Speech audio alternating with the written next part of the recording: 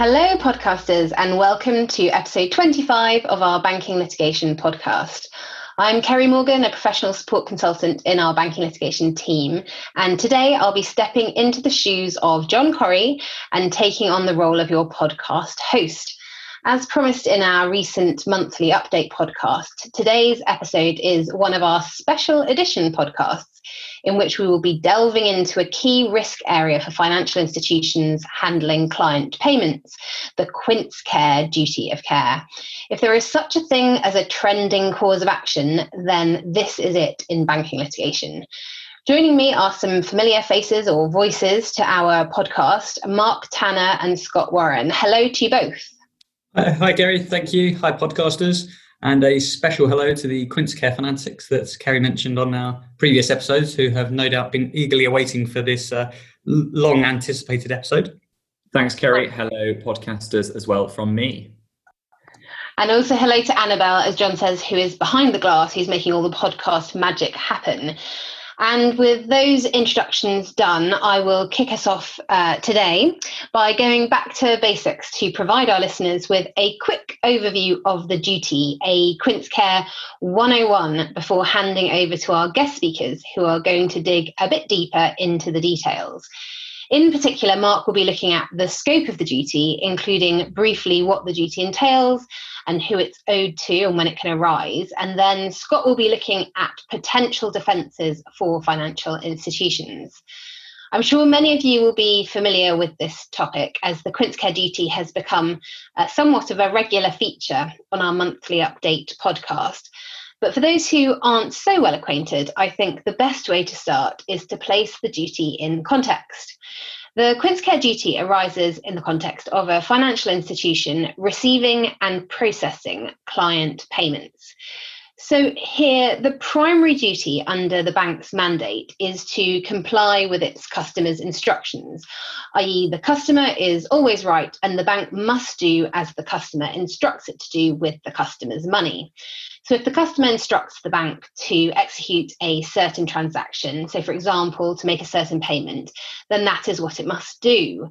And if the bank does not do so, then it risks acting in breach of its mandate and risks the customer complaining that the bank has breached its mandate and requesting appropriate compensation.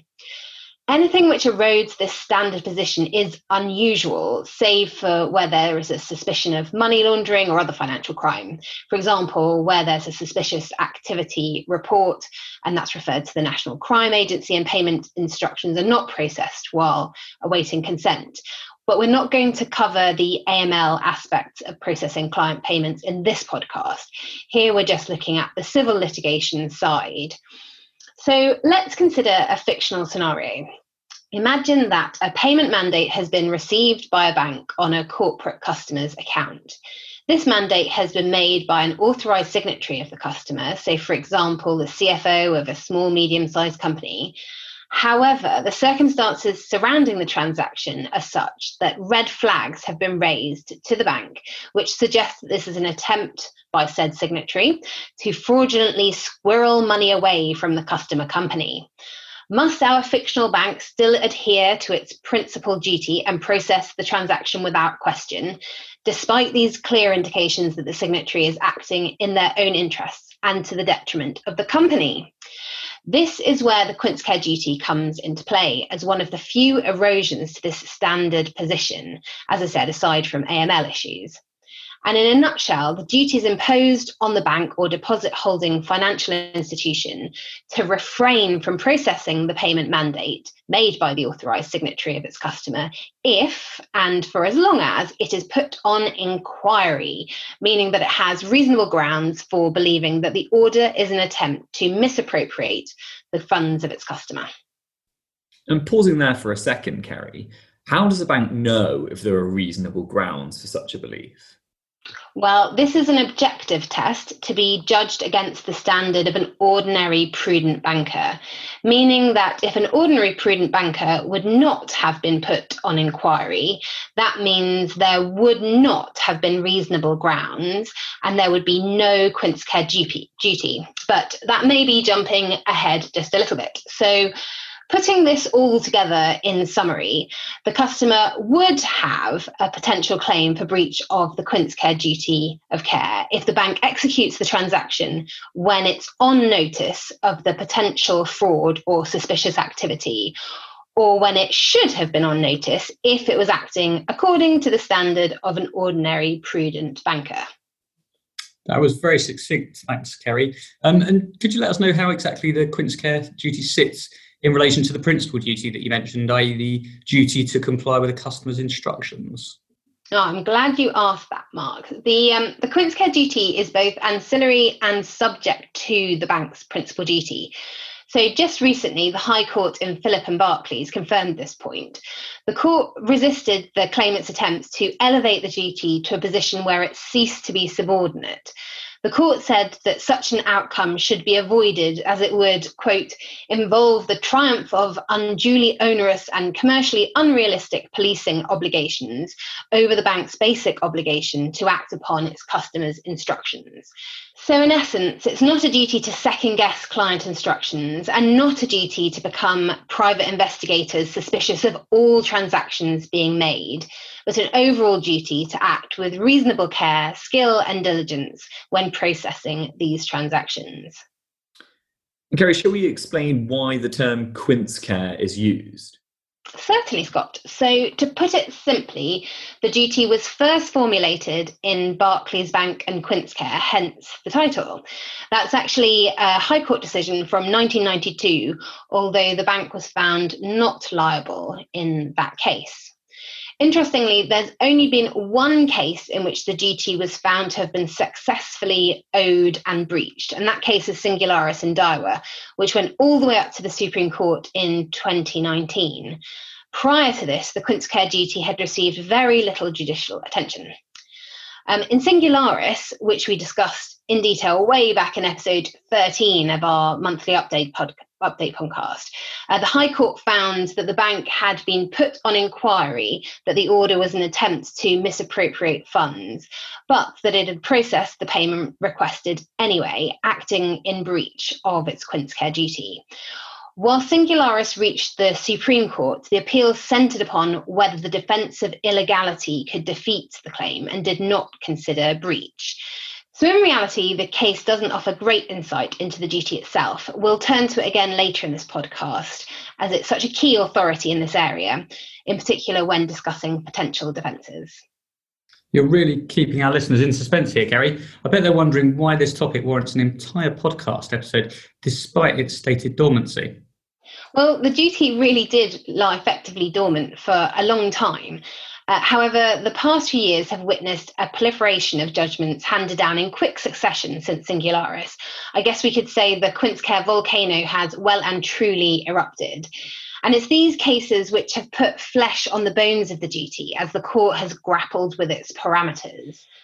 Whilst these judgments are beneficial from the perspective of financial institutions in that they provide guidance as to the risks stemming from the processing of client payments, and there's not yet been a judgment other than Singularis where it's been held that the duty was breached, the recent cases are somewhat problematic in that they tend to expand the duty and its scope, increasing the bank's corresponding obligations. And for that reason, we're highlighting this as a key risk area for financial institutions processing client payments, especially those which have inadequate safeguards or processes governing payment processing, which may be in need of review. And Kerry, why do you think this sudden uptick has occurred? Well, Scott, I think this is a culmination of years of increased regulation, raising the expectation of financial institutions to identify potentially fraudulent activity. Banks are unfortunately used by criminals to move money around the financial system, and there's been significant regulatory focus on what role banks can play in helping to prevent this, while still acting quickly for the 99.9% of customers who want to be able to make payments and legitimate transfers quickly. Public policy and this expectation in the regulatory arena has been carried over into the types of civil claims coming through the courts. And banks are expected to do more than simply carry out their customers' instructions blindly. So I'm now going to hand over to our guest speakers who will shed some light on the finer details. I believe Mark is going to give us a quick crash course on the scope of the duty before passing over to Scott, who will walk us through some of the defences tried and tested by defendant financial institutions. But before I do, I should probably mention that our blog posts covering the cases mentioned in this episode will be linked in the show notes below.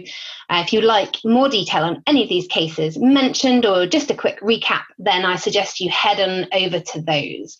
But without further ado, I will hand over to you, Mark. Thanks, Gary.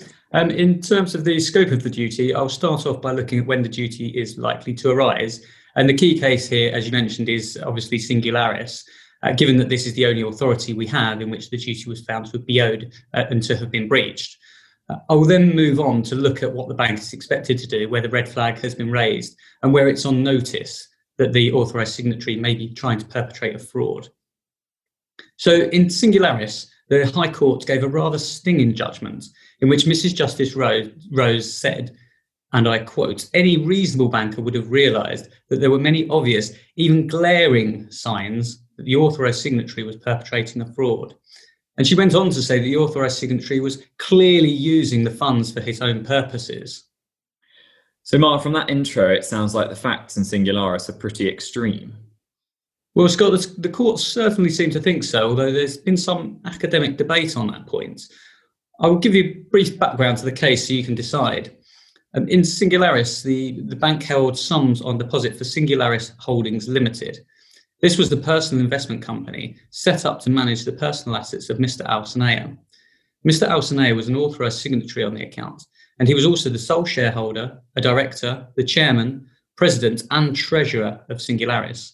So in one sense, this is an extreme case because of the degree of control Mr. Alsanea had over the company. However, that said, Mr. Alsanea was not the sole director, and there were 6 other directors who were all reputable people. So on with the story. Mr. Alsanea instructed the bank to make payments out of Singularis' account, and the bank approved and completed those transfers. Yeah, notwithstanding those glaring signs of fraud that Mrs. Justice Rose mentioned. Precisely. Mr. Alsanea then misappropriated the money to the tune of $200 million, and Singularis went into liquidation, and the joint official liquidators of the company brought a claim against the bank, which included a claim for breach of the Quince Care duty. So we can look to Singularis for some advice as to when a bank will be put on inquiry that there are reasonable grounds for believing that an order is an attempt to misappropriate the funds of its customer. In other words, what red flags did the court highlight in Singularis? Well, first of all, the court pointed to the fact that the bank's senior management were aware of the dire financial situation of both Mr. Alsanea and the Saudi Arabian conglomerate that he owned, the Saad Group. Importantly, the bank had this knowledge at the time the payments were processed. It was public knowledge, and the bank knew, that Mr. Alsanea's assets were frozen by the Saudi authorities. The bank's head of compliance emailed a number of employees at the bank involved in the account, reminding them to exercise care and caution in connection with any activity on Singularis' accounts in light of its well-publicised problems. Secondly, the bank clearly had concerns about the financial health of its customer and went to significant lengths to protect the bank's own interests, including developing a plan to close down the relationship without client consent. So if a bank invests management time and effort taking steps to protect itself, this could be evidence of red flag. In addition to the knowledge of the poor financial position of the customer which the bank had, the bank was also aware that Singularis had substantial creditors with an interest in the money held in the company's account. And they were also aware that other banks were selling off the collateral they held for Singularis. Next, Mr. Alsanea and individuals within the Saad Group had exhibited suspicious behaviour, such as slamming down the phone when the bank initially refused to make payments. Finally, the CEO and vice chairman of the bank raised concerns that the reasons given for certain payments, which were listed as hospital expenses, were a front or cover, rather than a genuine obligation of Singularis. Taking a step back, Mark, it seems like the red flags and the bank's failures in Singularis were, in many respects, quite extreme too. But you did mention that there had been some diverging opinion on this point. Yes, there has. Well, there's one line of thought that these purportedly glaring signs of fraud were not particularly significant in the grand scheme of things for a bank, a customer in financial difficulties with known creditors, for example. It all comes back to the tension we mentioned previously between, on the one hand, the growing expectation of banks to undertake some sort of monitoring role, and on the other, the bank's primary duty to execute the customer's payment mandate swiftly. This tension was recognised in the High Court's judgment. Mrs. Justice Rose said that the Quince Care duty does not require a bank to become paranoid about the honesty of those it does business with in normal circumstances. However, equally, a bank cannot accept at face value whatever strange documents and implausible explanations are proffered by the officers of a company which is facing serious financial difficulties. But there are differing views as to where this balance should be struck, creating different perspectives as to what it is that banks should be doing in response to potentially suspicious situations. I think the other thing to remember is that Direworth, the defendant bank in Singularis, is an investment bank and brokerage company. It's not a licensed deposit taker, and it was not operating an ordinary bank account for Singularis. So I think the type of bank and the type of bank account must surely be factored in when considering whether a red flag has been raised and the Quince Care duty is owed. Do you think? Definitely. I think, Kerry, that's true. The bank was not administering a large number of bank accounts or dealing with lots of payment instructions. So it was not impractical to expect Direworth, in this case, to look carefully at the instructions that were given for payments out of that particular account. In fact, the court described Singularis as an unusual case because many of the factors that persuaded the court in other cases, including Quince Care itself, as to why it would be impractical to impose too heavy a duty on a bank, did not apply in the Singularis case. And of course, for many banks, even for high-value payment transfers, the process will be automated.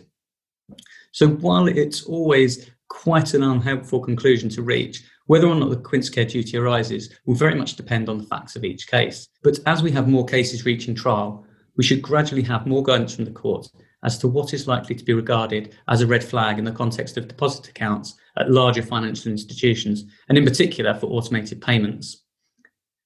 That's all I was going to propose to say on when the duty arises, so I'll move on to what the bank must do once it has been put on inquiry.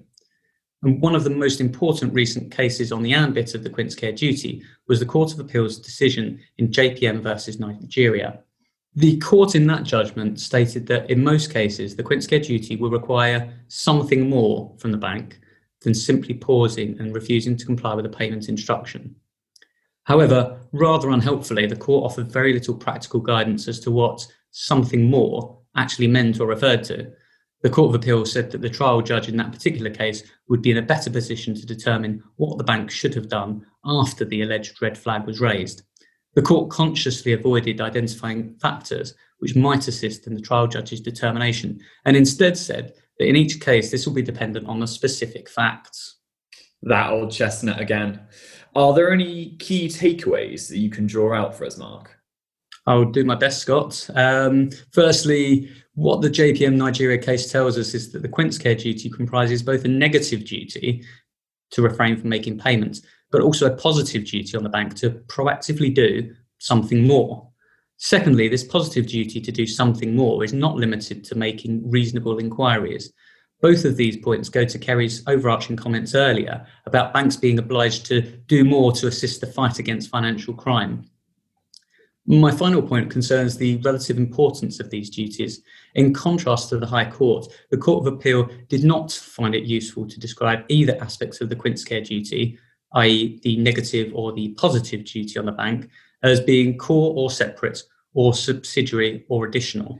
Appreciating it's not your fault, Mark, that the guidance from the courts is a little skeletal to say the least. Do we have any guidance as to what the positive duty to do something more might require? Yes, I know what you mean, and I would give more detail if I could. As I said, the Court of Appeal in the JPM Nigeria case said that this will be a matter for trial, so we don't have anything directly from the court. And this point has not yet been considered in any of the other Quince Care duty cases. I think in practice, parties may argue that discharging the duty would require the bank to check with another authorised signatory or signatories of the customer. Perhaps check with senior office holders who are not the account signatories of the customer. They might make investigations in relation to the account or the account holder to which the payment is to be made, or they might carry out independent checks in relation to the account holder and its signatories. These duties could also be argued even to extend to taking local law advice about such matters as the constitution and governance of the account holder, and perhaps even the legal or political framework in which it operates. Albeit I think banks would argue, quite understandably, I think, that many of these actions would really set a high bar, and perhaps the burden on them would be too high. Well, thank you, Mark. I think this takes us back to the tension between the Quince Care duty and the primary duty to process the customer's mandate. I really wish the court would give us something more in the way of guidance as to what this positive duty entails. But on to your second point on scope. Thanks, Gary. Yes, my next point was going to cover to whom the Quince Care duty is owed. And this was a point of recent dispute in the High Court in Phillips versus Barclays, a case which our podcasters might recall hearing about in our most recent monthly update podcast, and one on which I understand, Scott, you've got some personal first-hand knowledge of. That's right, Mark. Yes, it was a very interesting matter to be involved with. The claimants essentially invited the court to extend the scope of the Quince Care duty beyond its established boundaries and to go from cases of attempted misappropriation by an agent of the customer, i.e. the CFO of a small to medium-sized company, to the context of an authorised push payment fraud, where the account holder herself, i.e. for an individual personal account, gave authorisation for the payments to be made, meaning there was no agent involved and the signatory was the customer. She wasn't just signing on behalf of the customer.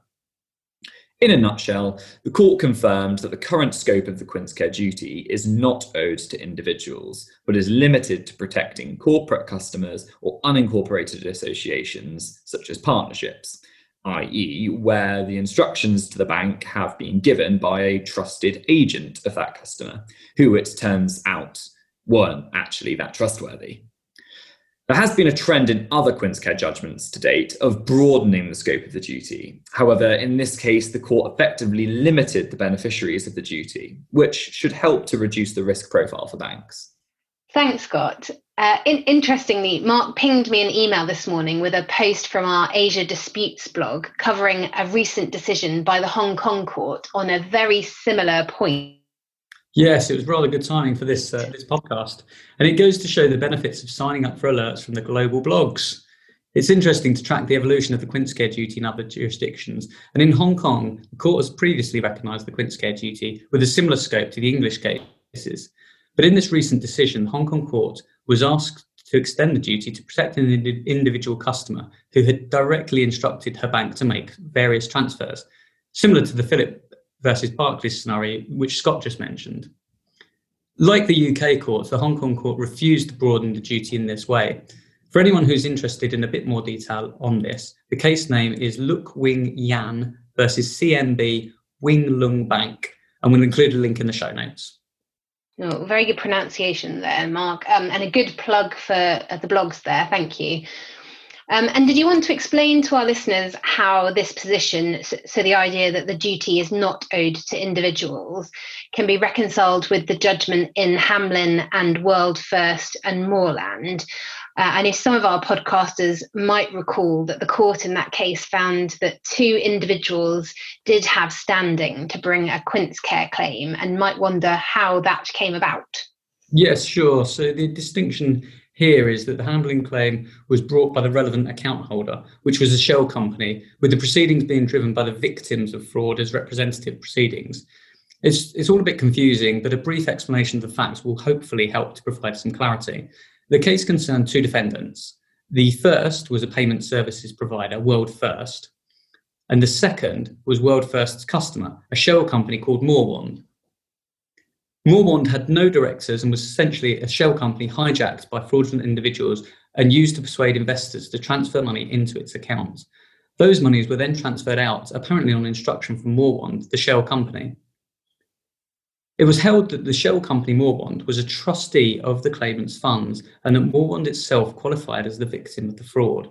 The Quince Care duty is owed to the company, not to those in control of it, and its purpose is to protect the legally distinct entity, which in this case was Moorwand, the shell company. The purpose is also to protect against the misappropriation of the company's, i.e. Moorwand's, assets. And in these circumstances, the claimants were able to bring representative proceedings as a beneficiary where the shell company had committed a breach of trust. This requirement was found satisfied, at least to the level of realistic argument. I should note that this was an application by World First for strikeout or reverse summary judgment. Morewand, the trustee, was in insolvent liquidation, and there was no dispute that it had been hijacked by fraudulent individuals and used as the means by which a fraud was carried into effect. This can be contrasted against the position in Phillips versus Barclays, where, as Scott mentioned, the victim herself was an individual who instructed the bank to make the payment, and later it was the same individual who brought the claim against the bank.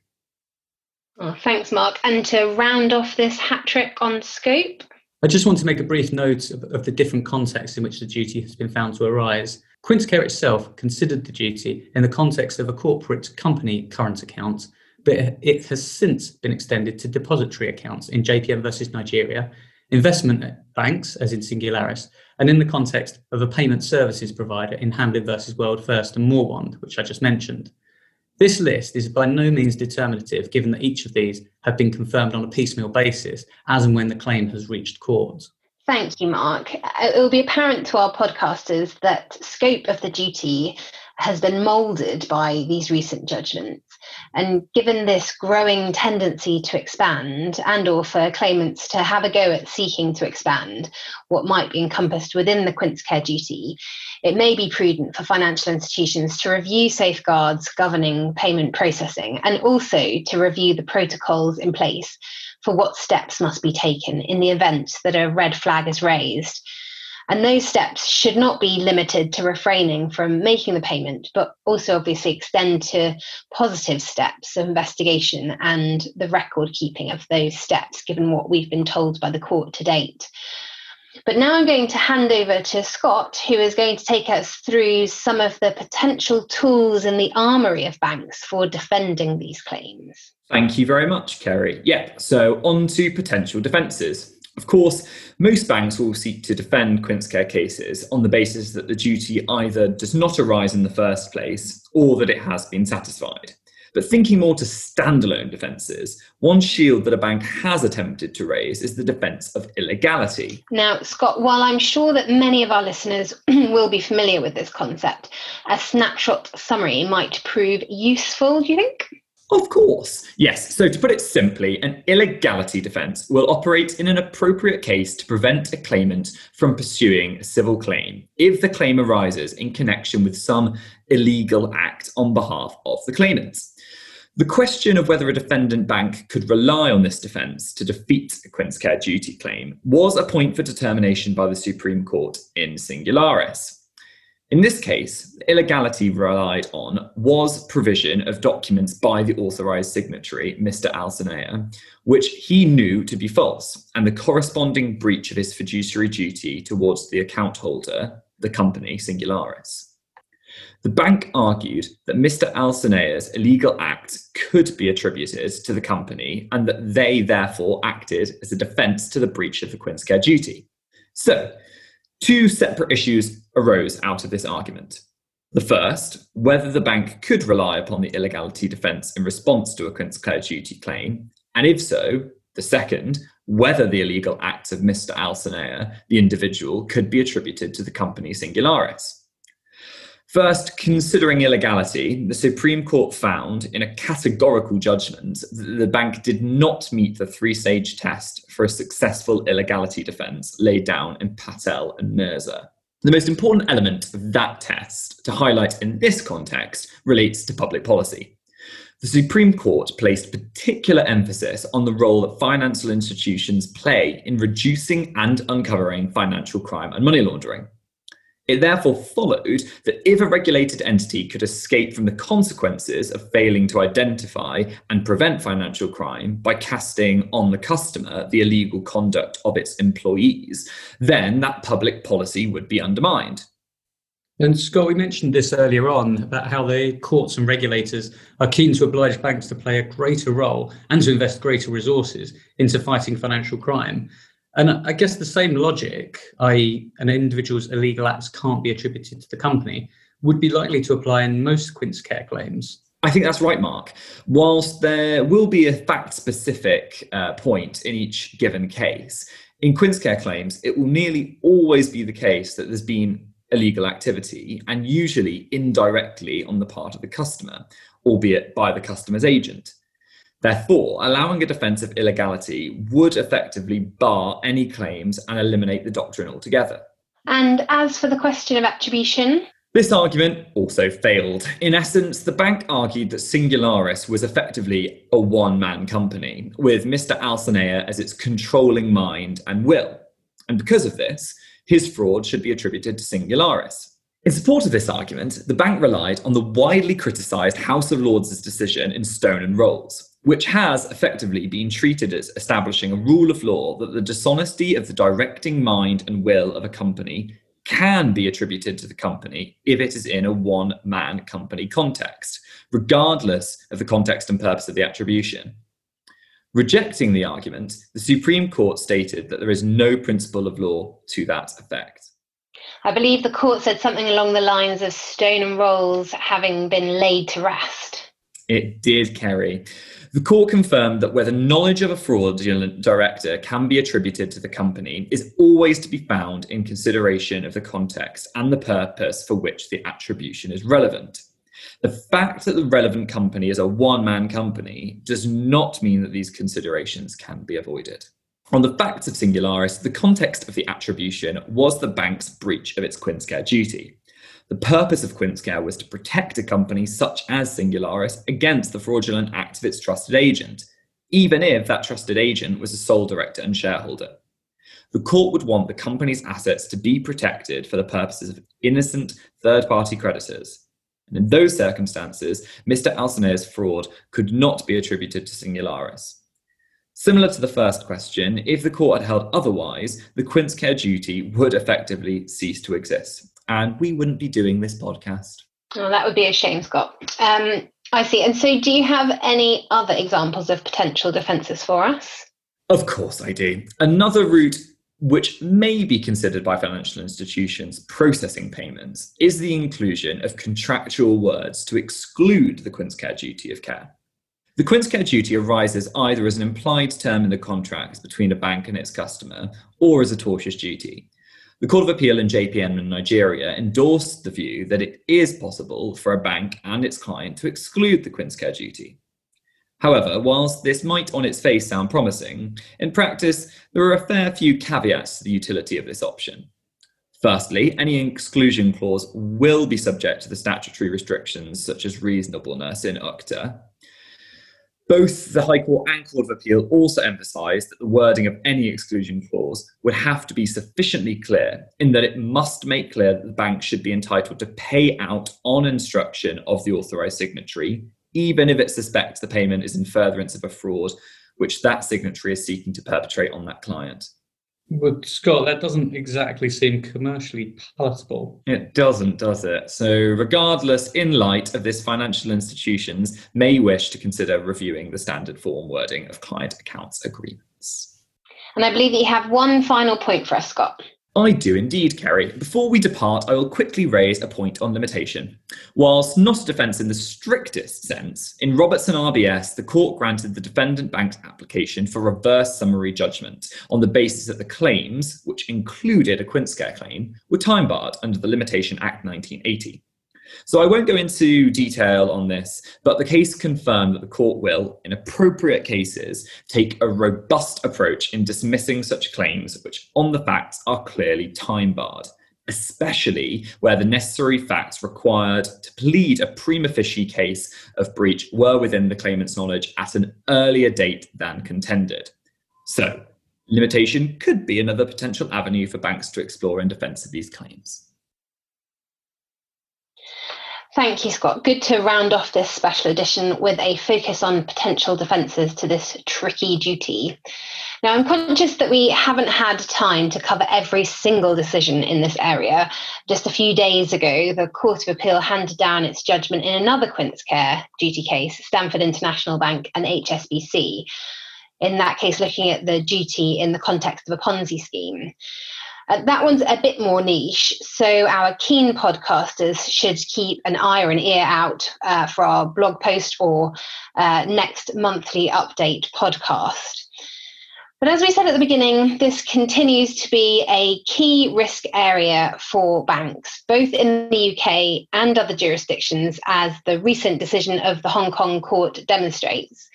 And I know our colleagues and clients across the globe are monitoring developments in the UK closely. So I do hope that this overview has been useful to you all. But for now, we just have time to say goodbye and thank you all very much for listening.